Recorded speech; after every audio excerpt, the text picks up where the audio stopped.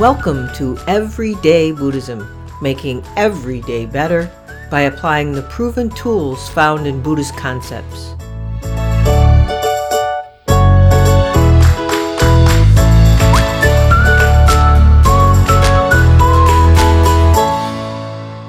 Welcome to episode 10 of Everyday Buddhism, making every day better. Today, I'm moving along the Eightfold Path from right action, and remember, right action is not reaction, to the fifth step of the Eightfold Path, commonly referred to as right livelihood. But I like to refer to it as right living. Also entitled for this promotion, it's right living. It's not about what you do. It's about what you think about what you do. I think, and I don't know how I dare to presume what the Buddha meant. We've talked about this before, but I think the Buddha was speaking more about right living. That's why I like to refer to it as right living, even though I'll probably refer to it as both right livelihood and right living throughout the course of this episode. But I think he was speaking more about right living, not just livelihood or employment or work as we generally think about it. Like I mentioned in the last episode on right action, in checking out the resources on right livelihood, I have frequently found sort of a big gap about what's written there.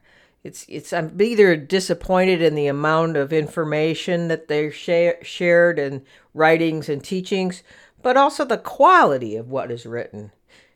Not just a rehashing of the discourses. Until recently, much of it didn't seem relatable, didn't really speak to what I think most of us struggle with in our day-to-day working lives. Even the Buddha seemed to teach less about right livelihood than he did other steps on the path.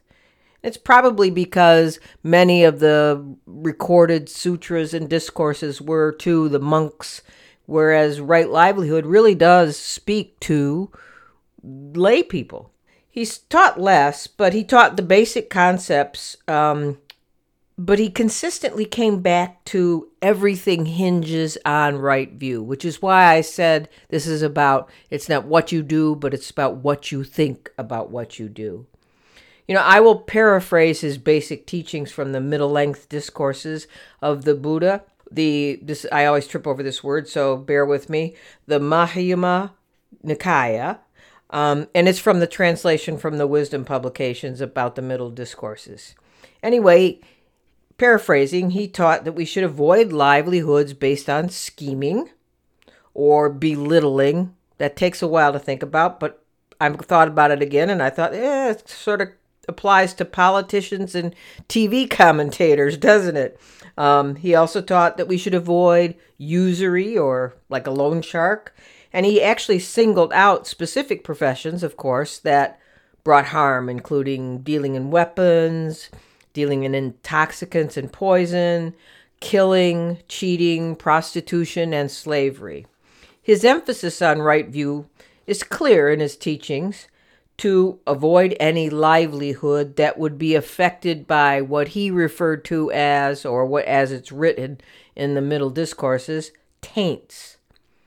Something is tainted, is something that is that can defile you or contaminate you, or something's tainted, it's polluted or contaminated. So if the Buddha is referring to a livelihood as tainting you or as something that taints, he's talking about it may contribute to more suffering in yourself and others. So he prescribed that anything that taints is something to be avoided. He directed lay people to be skillful and energetic, which I like, to protect their income from thieves, okay, and to have good friends and be generous to them, and to live within our means. I think these teachings support my claim that the Buddha was really teaching about right living. This is broader than a narrow focus on work or livelihood or occupations. But he kept talking about right thought, right effort, and right mindfulness as related to this. He said they run and circle around right livelihood. He also made clear that right livelihood is that part of our lives where the Eightfold Path comes together as a focus of practice if we want to be happy in our work. So in other words, what he's saying is we need to know the wisdom teachings, the wisdom teachings of the Eightfold Path, like right thought, right view, mindfulness, concentration, in understanding who we are at work. Then we need to have the morality teachings to know how we relate to the work we do and who we work with and for. And then the mental discipline teachings to do it in a way that brings us the most happiness. As a career coach, I work with people every day whose work lives cause them significant unhappiness or stress, or maybe just a general dissatisfaction. And I bet just mentioning right livelihood probably makes some of you squirm. Either you question the rightness of your livelihood, or you're thinking about your livelihood makes you feel stress or disappointed in yourself. If you're like most of us, including me many times throughout my life, it seems that, life is like this. It's work, pay the bills, sleep, then work, pay the bills, sleep, work, lather, rinse, repeat. And today, studies and also my own role as a career coach demonstrate that millions of Americans experience at least some degree of job dissatisfaction. Corporations continue to downsize, and what that means is upsizing of the stress on employees, right? With more work, more frequent deadline pressure, because less people to do the job, but yet more service level performance measures that need to be met.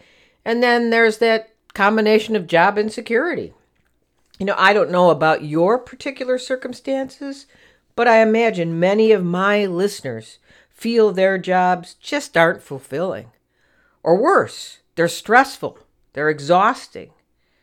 Either you aren't able to engage your creativity or your skills and abilities, or your boss and coworkers are demanding, or worse, unfriendly or aggressive. Or if you're an entrepreneur like me, even if you are the boss, can set your own hours, you may be stressed by not enough or too much work, not enough income, or finding out what you thought you'd be doing as your own boss is not at all what you're doing. Instead, you're doing administration work, right? And also, as someone who's their own boss with my own business, there's this constant sort of moral wondering about, am I fair to clients in my service fees and what I provide? Am I fair to myself in giving more to my clients than what I'm getting back in an income? See, there are a lot of big questions at play, especially in what our economy has become. It's becoming a service economy. And that's the predominant driver in the overall American economy, I think. And it's attracted many entrepreneurs, solopreneurs, due to the relative ease of, starting an internet service business or even starting an internet product business. But what that means then, see, these things all build on themselves. And that means it's competition. So all these people rush to the internet to become entrepreneurs or solopreneurs, and then they're competing with all these other people. And competition brings about that eek feeling about right livelihood, marketing to attract a client base, but marketing that gives something to clients or potential clients or prospective clients without giving away the whole store. And how do you be competitive without, dragging the other through the mud? There are so many questions. But it's not just entrepreneurs, as an employee, manager, business owner, or entrepreneur, we all face difficult questions about our work. Questions like, How can we earn enough money to engage in work we enjoy without sacrificing our peace of mind, sacrificing our health, sacrificing our spiritual values? How can we contribute our unique talents without harming other beings or harming the environment? And how can we avoid the endless cycle of speed and greed, right? That is our cultural pace and tone of today's market-driven economy. The decision of a right livelihood or a right profession today carries a burden of these kind of continuous questions and, sort of moral nagging and doubts. Life was probably much simpler in some ways in the time of the Buddha, like 2,600 years ago. But I think we need to cut ourselves some slack and resign ourselves to the fact that no matter what profession we choose, every one of them comes with a messy mix of good and bad consequences. Yet, our jobs offer us the opportunity to practice by trying to maximizing the good we can contribute and minimizing the bad. We can't run away from our connection to the rest of the world, especially today in this global economy. But we can continually ask ourselves if we are doing time, sort of like doing prison time, working for our economic security, or are we working to become the person that will provide security to more than just ourselves? Not just in what we contribute to our work, but in the way in which we contribute to all those our work touches on and off the job. We have to move away from thinking about work as what we have or what we are becoming on our progression up the ladder to how and who we are being with our work, at our work. Are we being authentic? Are we being mindful? This probably makes you think of robed monastics sitting in meditation or doing walking meditation as the example of right livelihood, baking bread, chopping wood, carrying water. But no, it's not necessary to be a monk to carry out the Buddha's intention. If you think about it, really, why did the Buddha address right livelihood in the first place? A monk is really not concerned with that. A monk's livelihood was about begging and meditating and keeping ethical behavior. So right livelihood, the actual teaching of right livelihood is primarily a teaching towards the lay population.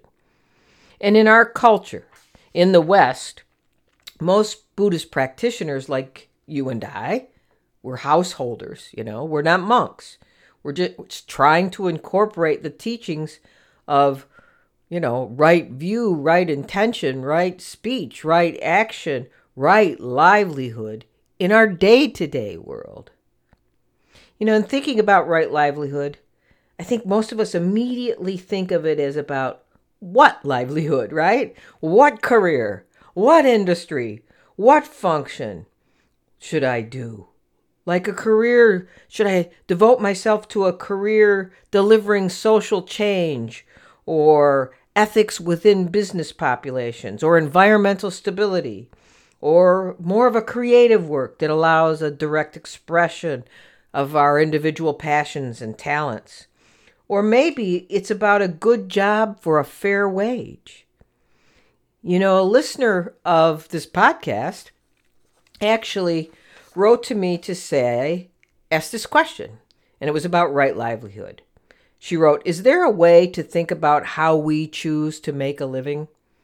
She adds that she's made a career of working in the nonprofit world, but is still struggling with the person for whom she works. That is such a good question, and it does expand the focus on what I was talking about. It's not about necessarily what profession, what work we choose, or even what company we choose. But once we're there, how do we think about it? How do we behave? Right livelihood implies way more than just the occupation, but also your intention.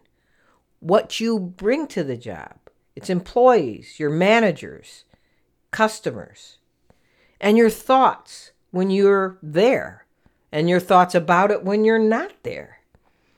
If anything, if anything creates negative thoughts from your relationship with the job and what the job does, or the relationship with the people with whom you work, if anything negative results from that, then that is a reason to think about it. That is a reason to look with right view and right thoughts and question your view, your thoughts, and your intention. I would suggest that right livelihood isn't just about how we earn the money, but about finding not just the right occupation, but the right lifestyle and attitude that will further great work or right work by you and others. That sort of answers the listener's question, but I want to go into this farther, and I will touch on it as I explain other things, as well as answer another listener's question. So as I mentioned before, the Buddha emphasized that right livelihood is the aspect where all parts of the Eightfold Path come together. That's pretty impressive when you think about it. There's very little written about it, yet this is sort of the stage in which we practice the Eightfold Path. We practice it in our work. This is where our practice can really be pumped up, right? But I don't think we think about that generally. I know I didn't. As a student, now teacher and lay minister with the Bright Dawn Center of Oneness Buddhism, the focus was on everyday spirituality and everyday suchness. And I came to connect what lay ministry meant and what it meant to me and what it meant in my work. So instead of trying to imitate monastic practice, my unique value is in the practice I did in life as a householder, or more correctly, as someone who works for a living. So thinking about, I have this work that I do with clients in working with them in their careers, but I also have this commitment as a Buddhist teacher and a lay minister. So I saw how that was a perfect combination, although it can be a perfect combination for you too. You don't have to be a lay minister or Buddhist teacher. If you try to live the Eightfold Path, then if you try to live it in combination with what you do in your workplace, then that you can arrive at the same sort of aha that I did. I had an aha that my lay life could build a perfect practice. My work life could contribute to the greater good, because it could be a perfect vehicle for me to try to live the Dharma. For most of us, work is the golden opportunity to walk the walk, not just talk the talk. We spend most of our waking hours at work. This is where we are presented with all the tough choices about right view, right intention, right speech, right action. This is where we can most easily practice mindfulness. I know I said it, where we can most easily practice mindfulness, but we are most likely not to. Which touches on another listener who wrote, this listener, whose name is Kevin, said, "At present, and for some time now, I struggle in the work environment to practice skillful thought, speech, and action." And he added that he'd like me to continue sharing on how to apply Buddhist principles in the workplace. How to sit with fears of failure, inferiority, frustration with others. He really emphasized that he thought we needed mindfulness in the workplace badly. Not just for himself, but he thought everyone did. I absolutely agree. And that's what I said. I think mindfulness, the workplace is the perfect place to practice mindfulness.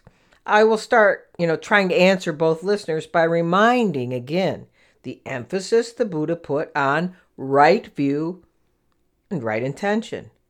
A lot of this has to do with what I shared about how I needed my own change of perspective to see how my work could become my perfect Dharma practice.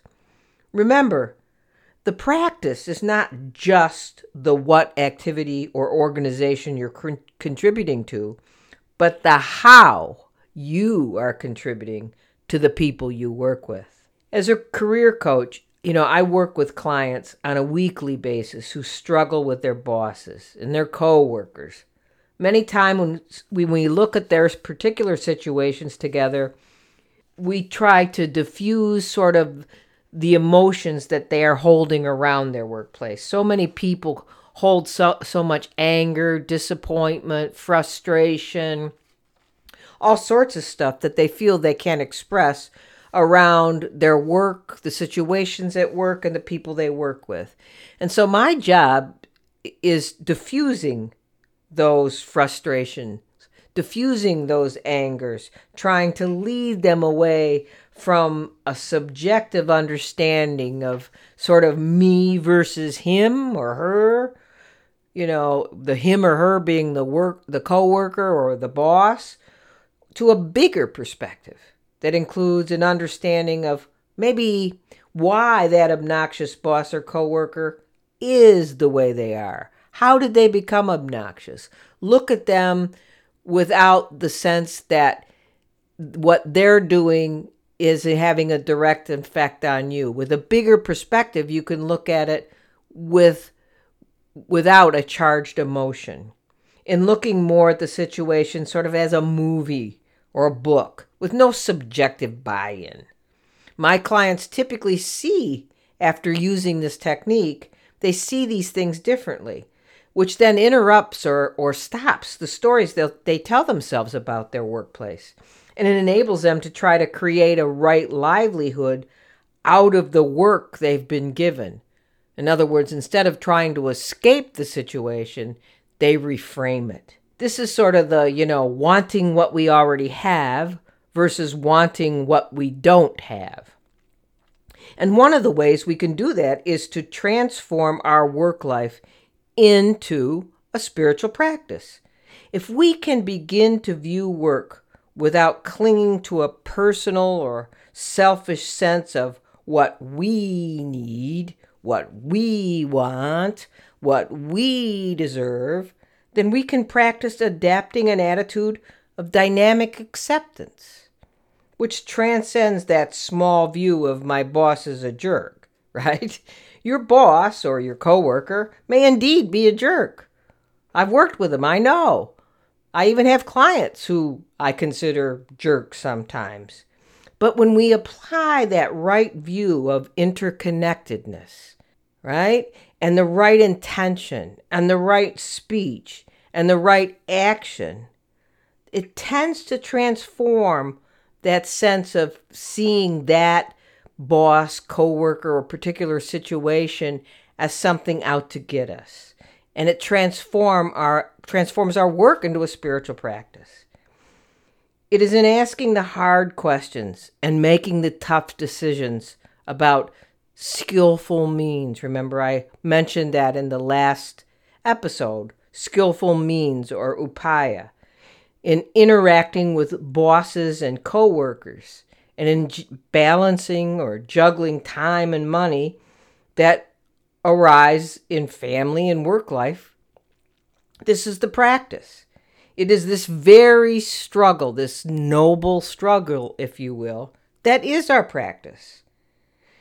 I frequently hear Buddhists express, they wish they could go on a 3-year retreat or become a monk or some other daydream that makes them feel that they would be true practitioners, true Buddhists, and better people, right? Or learning to be better people. And at the same time, I hear coaching clients wish they weren't working in the not-for-profit field or wish they were working in the for-profit field. Sometimes those in the not-for-profit wish that the bottom line didn't matter so much and that they were really in there helping people they were supposed to be helping.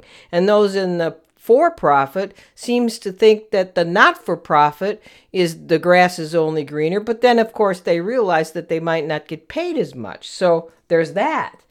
And then, I had a client recently who told me, where's the human in human resources? All they care about is metrics and bottom line. We'll always find something wrong on the job. Unless we have the right awareness of the suffering, stress, or disease our work is meant to sort of help, we won't see the meaning in it. As David Brazier says in The Feeling Buddha, right livelihood is not just a question of doing the right job. It is also a matter of consciousness of what that job really means. We need to do what we need to do, but we need to do it mindfully, fully connected to our inner wisdom that will enable us to see every opportunity we can find to benefit others and avoid every opportunity to create harm for others. In the book Compass of Zen by the Korean Zen master Sean San, he says our inside job is keeping a clear mind, and our outside job is cutting off selfish desires and helping others. Boy, I think if we could remember that in our workplace, it would make such a difference. I tell you, I probably wouldn't have coaching clients if that was the case. See, we need to think this when engaged in any activity. We need to think, am I doing this for myself or am I doing this for others? Even if the others is our own family or keeping a pet fed. Because we know from the Dharma that everything and everyone is interconnected, and that there are no self-existent causes or identities. Then if we can remember that all the time, then we can remember that everything we do is related to others. Typically, though, when we're on the job and dealing with our jerky boss or our jerky coworker or our jerky customer, what we think is, they are doing this to me, making my working life a living hell. But see, a switch in thinking, even a momentary switch, even though it sounds ridiculous, makes a huge difference. Yes, it can be done. One of the lessons about right livelihood that really struck me, I call it, these are the kind of teachings I call in-your-face teachings. This came from Geshe Kelsang Gyatso, and he wrote a commentary called Meaningful to Behold. It was a commentary on the Way of the Bodhisattva, which I've told you before is my favorite book, also the Dalai Lama's favorite book. He writes, quote, "Some people think that they will practice the Dharma once they have finished with their worldly business. This is a mistaken attitude because our work in the world never finishes. Work is like a ripple of water continually moving on the surface of the ocean. It is very difficult to break free from our occupations in order to practice Dharma. The busy work with which we fill our lives is only completed at the time of our death," unquote. Now let's think about that a little bit. In our trying to escape our work, for doing something better, different, whatever, we're not actually looking at the field that we're on, where we can actually do something that makes a difference within that workplace. So let's talk about what we do, quote unquote. What do you do? And how tied to your title or what you do are you? How much of your identity comes from it? I bet if you were laid off or fired, you could answer that. This is getting to the area of speaking to feeling insufficient or those sort of things that one of my listeners asked. What we do really has a bearing on how we feel about ourselves, and how we feel about ourselves has a bearing on how we act towards others.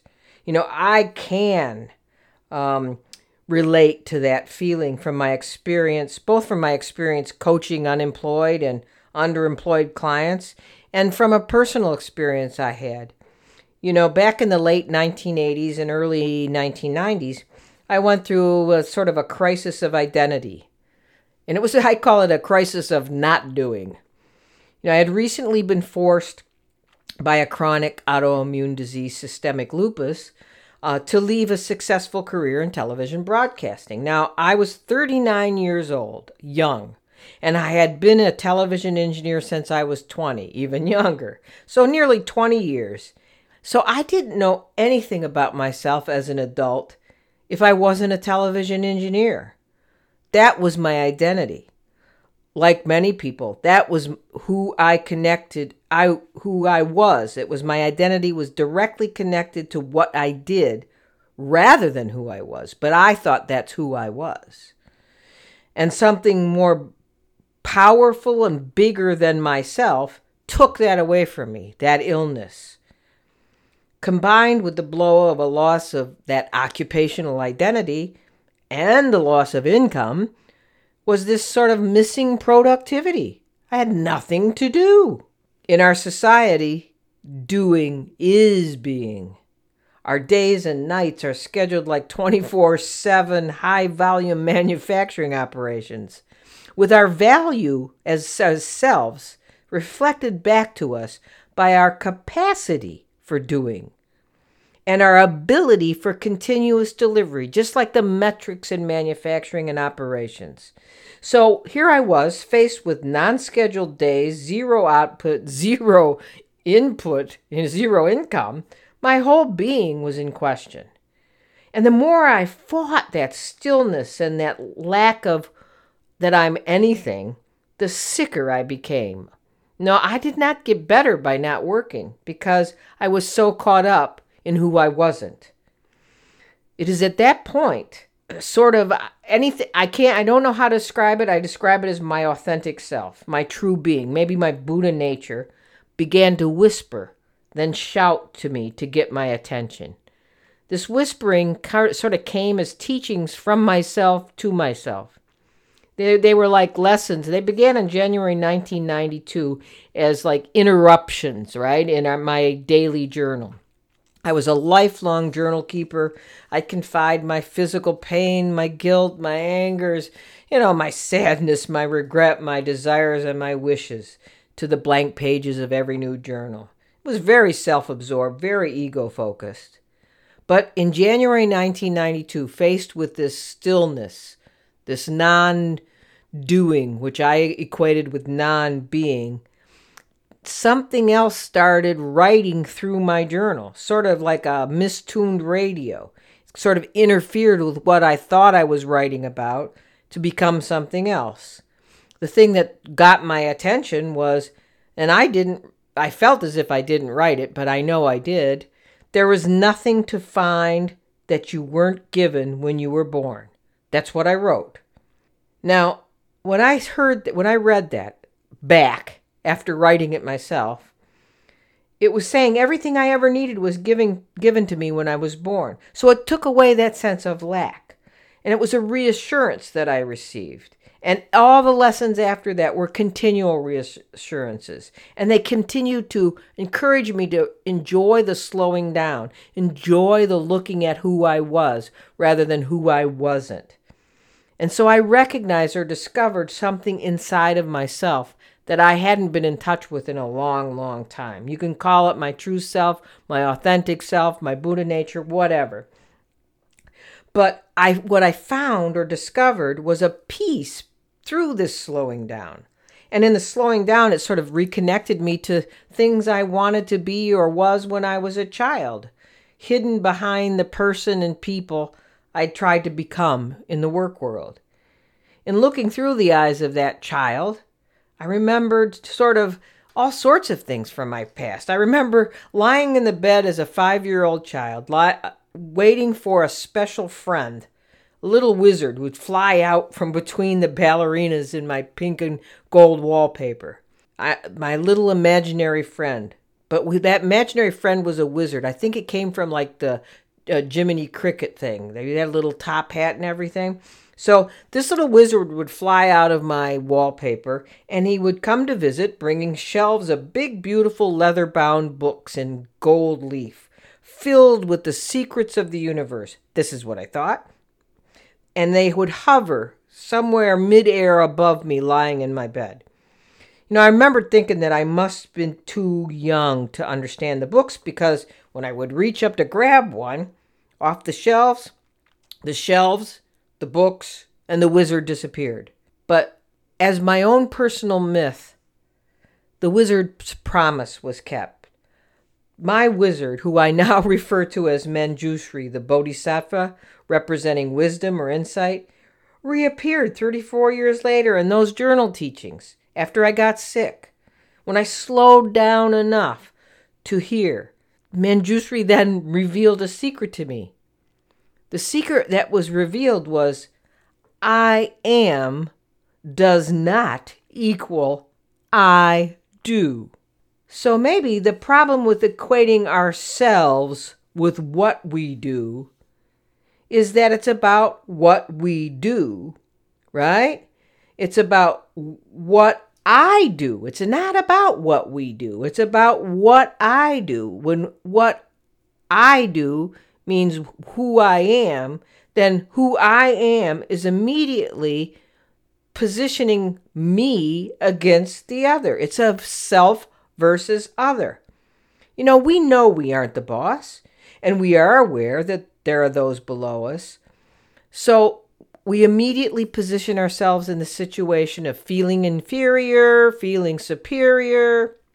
Gene Smith, in the Beginner's Guide to Walking the Eightfold Path, refers to it as, quote, a competitive sport, not a cooperative one. And even infants are pushed into the struggle to line up years ahead for the right kindergarten so they'll be on the right track for that right title when they grow up. See, that's the complication. That's the complication to I am equals what I do. What we do today seems to be completely removed from any direct connection to the resultant goodness. It's the way of our world. It wasn't like this back in the time of the Buddha. Back in the time of the Buddha, work was working the fields, growing crops, taking care of animals. There was a direct cause and effect. You knew that what you did provided goodness for yourself and others. But I think the biggest challenge today is that we're so removed from any good that comes from what we do. We look for these shallow titles and other areas to make ourselves feel better about what we do. We are not a simple society or a small village. We're a global economy. We rarely see that we are contributing anything useful with our work. So what we end up feeling is that we work for our money, or the mortgage payment, the car bill, the health insurance bill. See, what we see then, it becomes a utilitarian money to do this, because we have to do this. We have to have our health insurance. But it's certainly not a sense of contribution to greater good. So as Gene Smith says, if is there any value to anything? If there were, would the price of gold rise and fall? So how can we equate our value to these things that are now all about monetary value, including ourselves and our job? It's all in the hands of the supply and demand economy.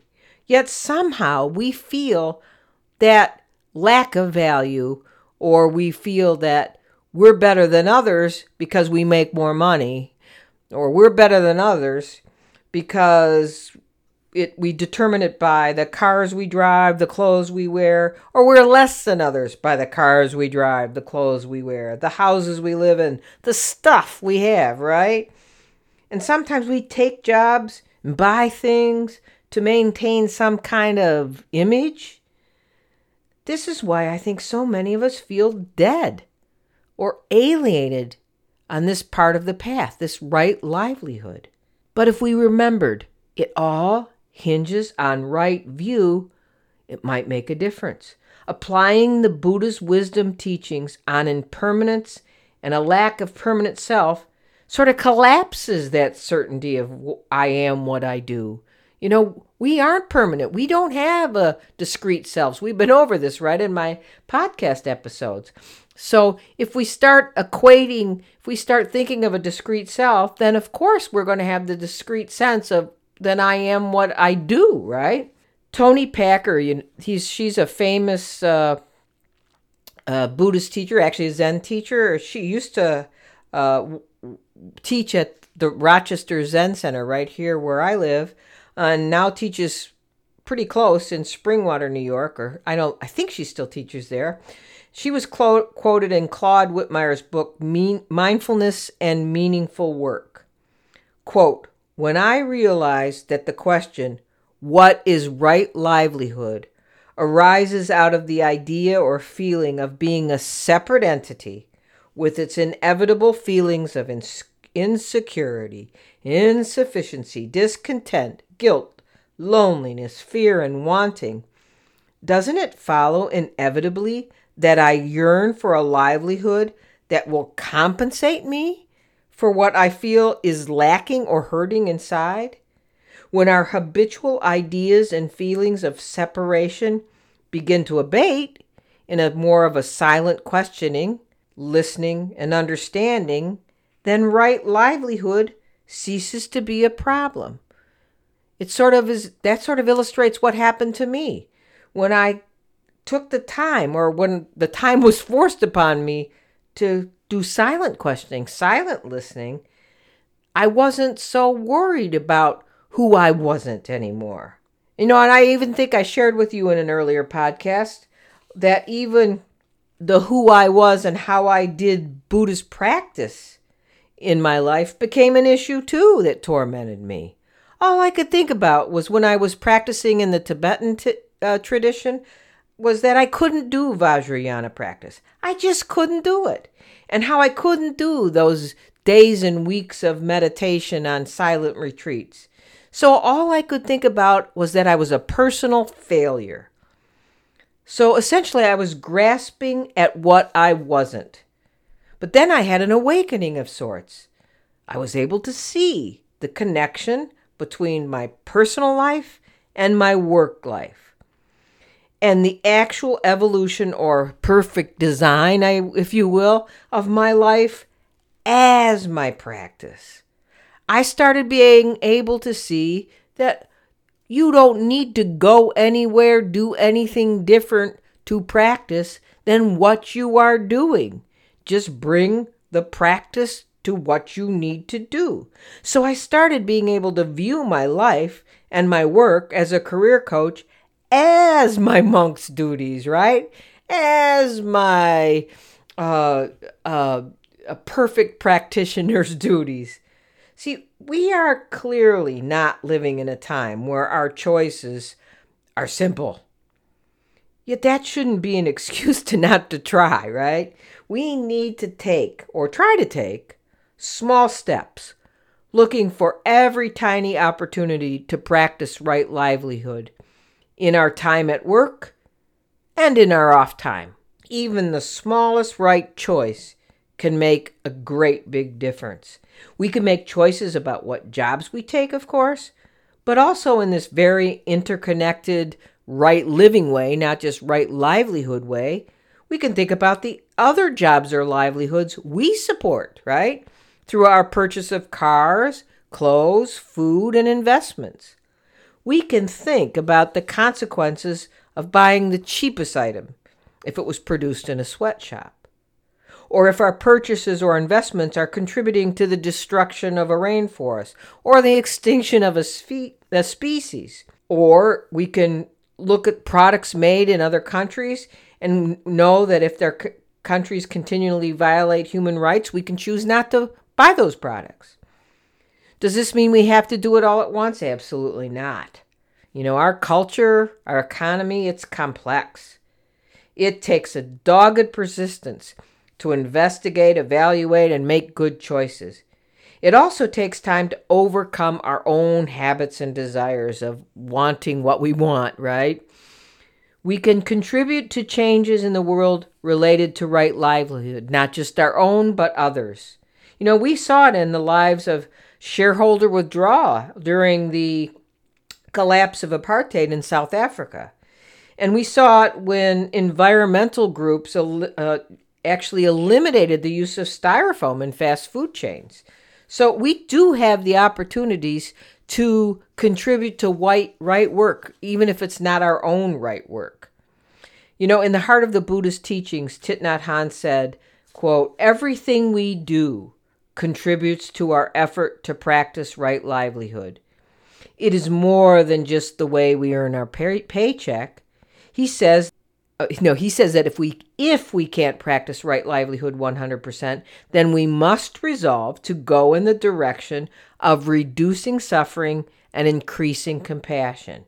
And he says to resolve to help create a society where there is more right livelihood and less wrong livelihood. He says that to practice right livelihood means we practice right mindfulness. And there it is again, the connection to mindfulness and right thought and right view. The way you answer the phone at work embodies right livelihood. The way you talk to a client or coworker, the way you file in the filing folder is a demonstration of how you feel about right livelihood. The way you walk to and from a meeting, the way we act in a meeting. Do we honestly try to take care of our coworkers and customers? Or are we thinking we better just do our job? Do we live in ways that help others be peaceful and happy? Do we live in ways that help ourselves be peaceful and happy? This sounds simple, but this is right livelihood. This is right livelihood and right living, as I called it. To start, ask yourself, beyond work even, how do you spend your free time? From a right living approach, our time is part of our wealth, right? We have very little time. And every day, every year, it gets seemingly smaller and smaller, even though that can't happen. But part of Buddhist generosity is the giving of our time, not just sharing of our dollars. So ask yourself, do you spend your free time entertaining yourself primarily, making yourself chill, making yourself happy, escaping? Or are you also spending some time contributing to your own or others' enrichment and fulfillment? Are you just taking care of yourself through meditation and sitting, through exercise, through creative endeavors? Or are you spending your time with your family and friends? Are you taking a course? Are you helping out at a church, a Dharma center, a community center, or in a volunteer activity? See, we will each find a unique formula or pyramid of activities that would work for us. But whatever your individual distribution of time, at work and off work, your life needs to be more than just work, right? Or if you are forced economically to work most of the time, then try to be as mindful as possible while you're there. In Mindfulness and Meaningful Work, Claude Whitmire writes, quote, "The most important step in building support for right livelihood is giving back more than you get. It's not really a matter of keeping track in some kind of ledger book. It's more a function of your attitude, the attitude that you adopt in caring for yourself and those around you. The key is to be active about it. Look for opportunities to cooperate." See, we need to have this view, be teachers of this view. We need to help sort of establish a shift in our society, sort of from people committed to working together rather than just working to do what feels good for ourselves. We need to, as David Brazier says, be people committed to a new view, a non-alienated and non-alienating approach to all parts of our life. He says we must spend our time doing meaningful things and, most importantly, experience it as meaningful. This can be done by working together, by sharing in a community or hospitality setting, by sharing with our coworkers, by sharing through generosity of our time in helping a coworker out in figuring something out that they can't figure out or they're having trouble with. There's a lot of ways we can do this, but the main thing is right view. Are we working for ourselves or others? We can create, I firmly believe we can create this kind of community or society by being an integral part of it, by kicking it off, even in our workplace, even if it's the most negative workplace we are involved in. One little sort of contribution of unselfishness to another coworker on the job can make a change with other people. First of all, it will change the way that coworker sees things, and then that coworker may change how he interacts with the next coworker. So when you do these sort of things, you are practicing the Buddhist teaching of the emptiness of self, right? That's the right view and the interconnection of all beings. To summarize, what makes our work, our livelihood, our lives right may not be about the nature so much of the work or the nature of the industry or the nature of what we do on the job, but of the qualities we bring in our hearts and minds.